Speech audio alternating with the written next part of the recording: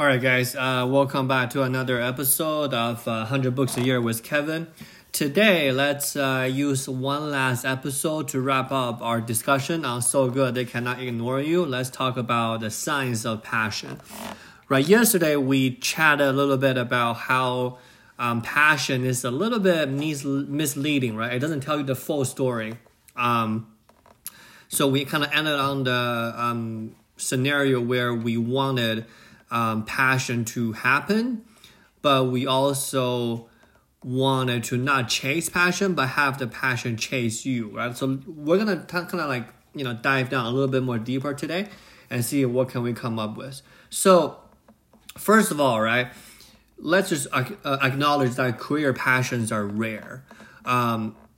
There was a study or experience where they interviewed 539 Canadian college kids, and then they asked them, hey, do you have a passion? If so, what are they?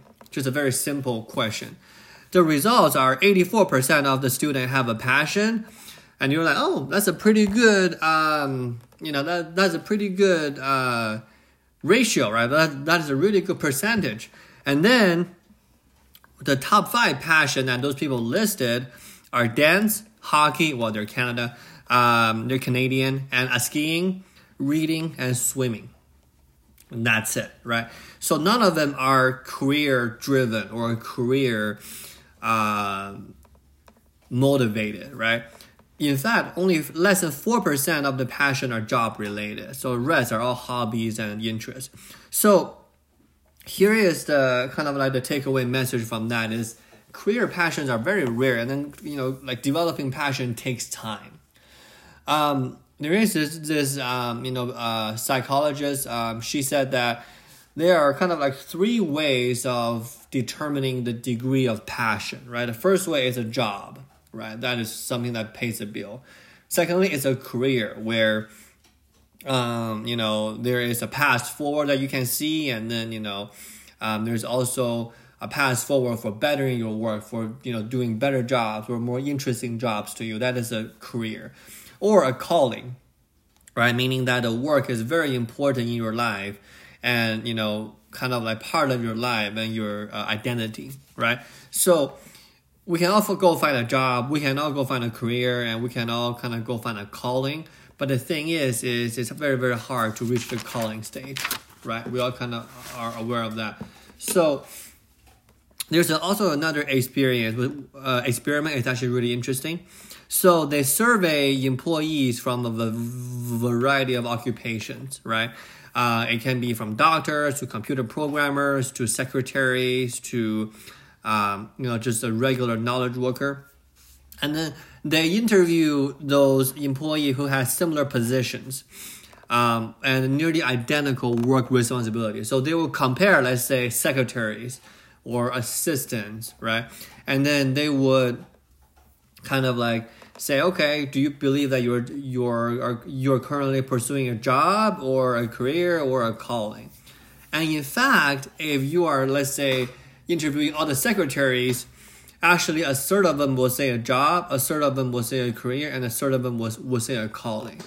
That is amazing, right? If you think about it, right, most people would be like, okay, my job is kind of just like a job that pays the bill. You would think that is the most amount of people in the group. And especially, I'm not going to say bad things about secretaries, but you would think that that's just a job that pays the bill.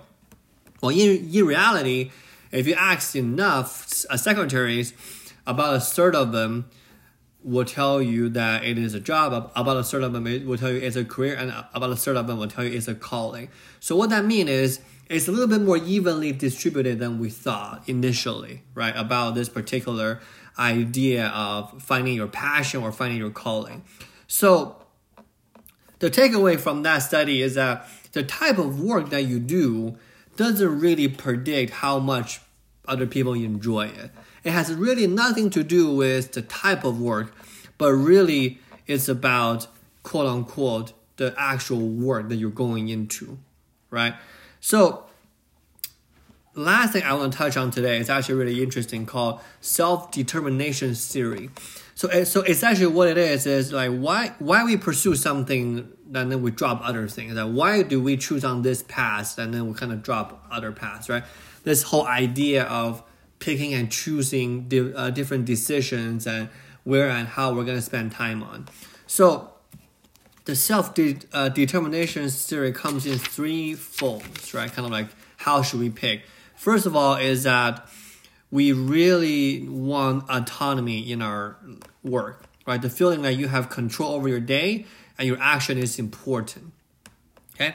Secondly, competence, right? So it's a feeling that you are good at what you do, okay? That kind of drives the self-determination as well. And lastly, we have the relatedness, which means that the feelings of connection to other people, right? So in a job or in a career choice, autonomy, competence, and relatedness are key in that regard.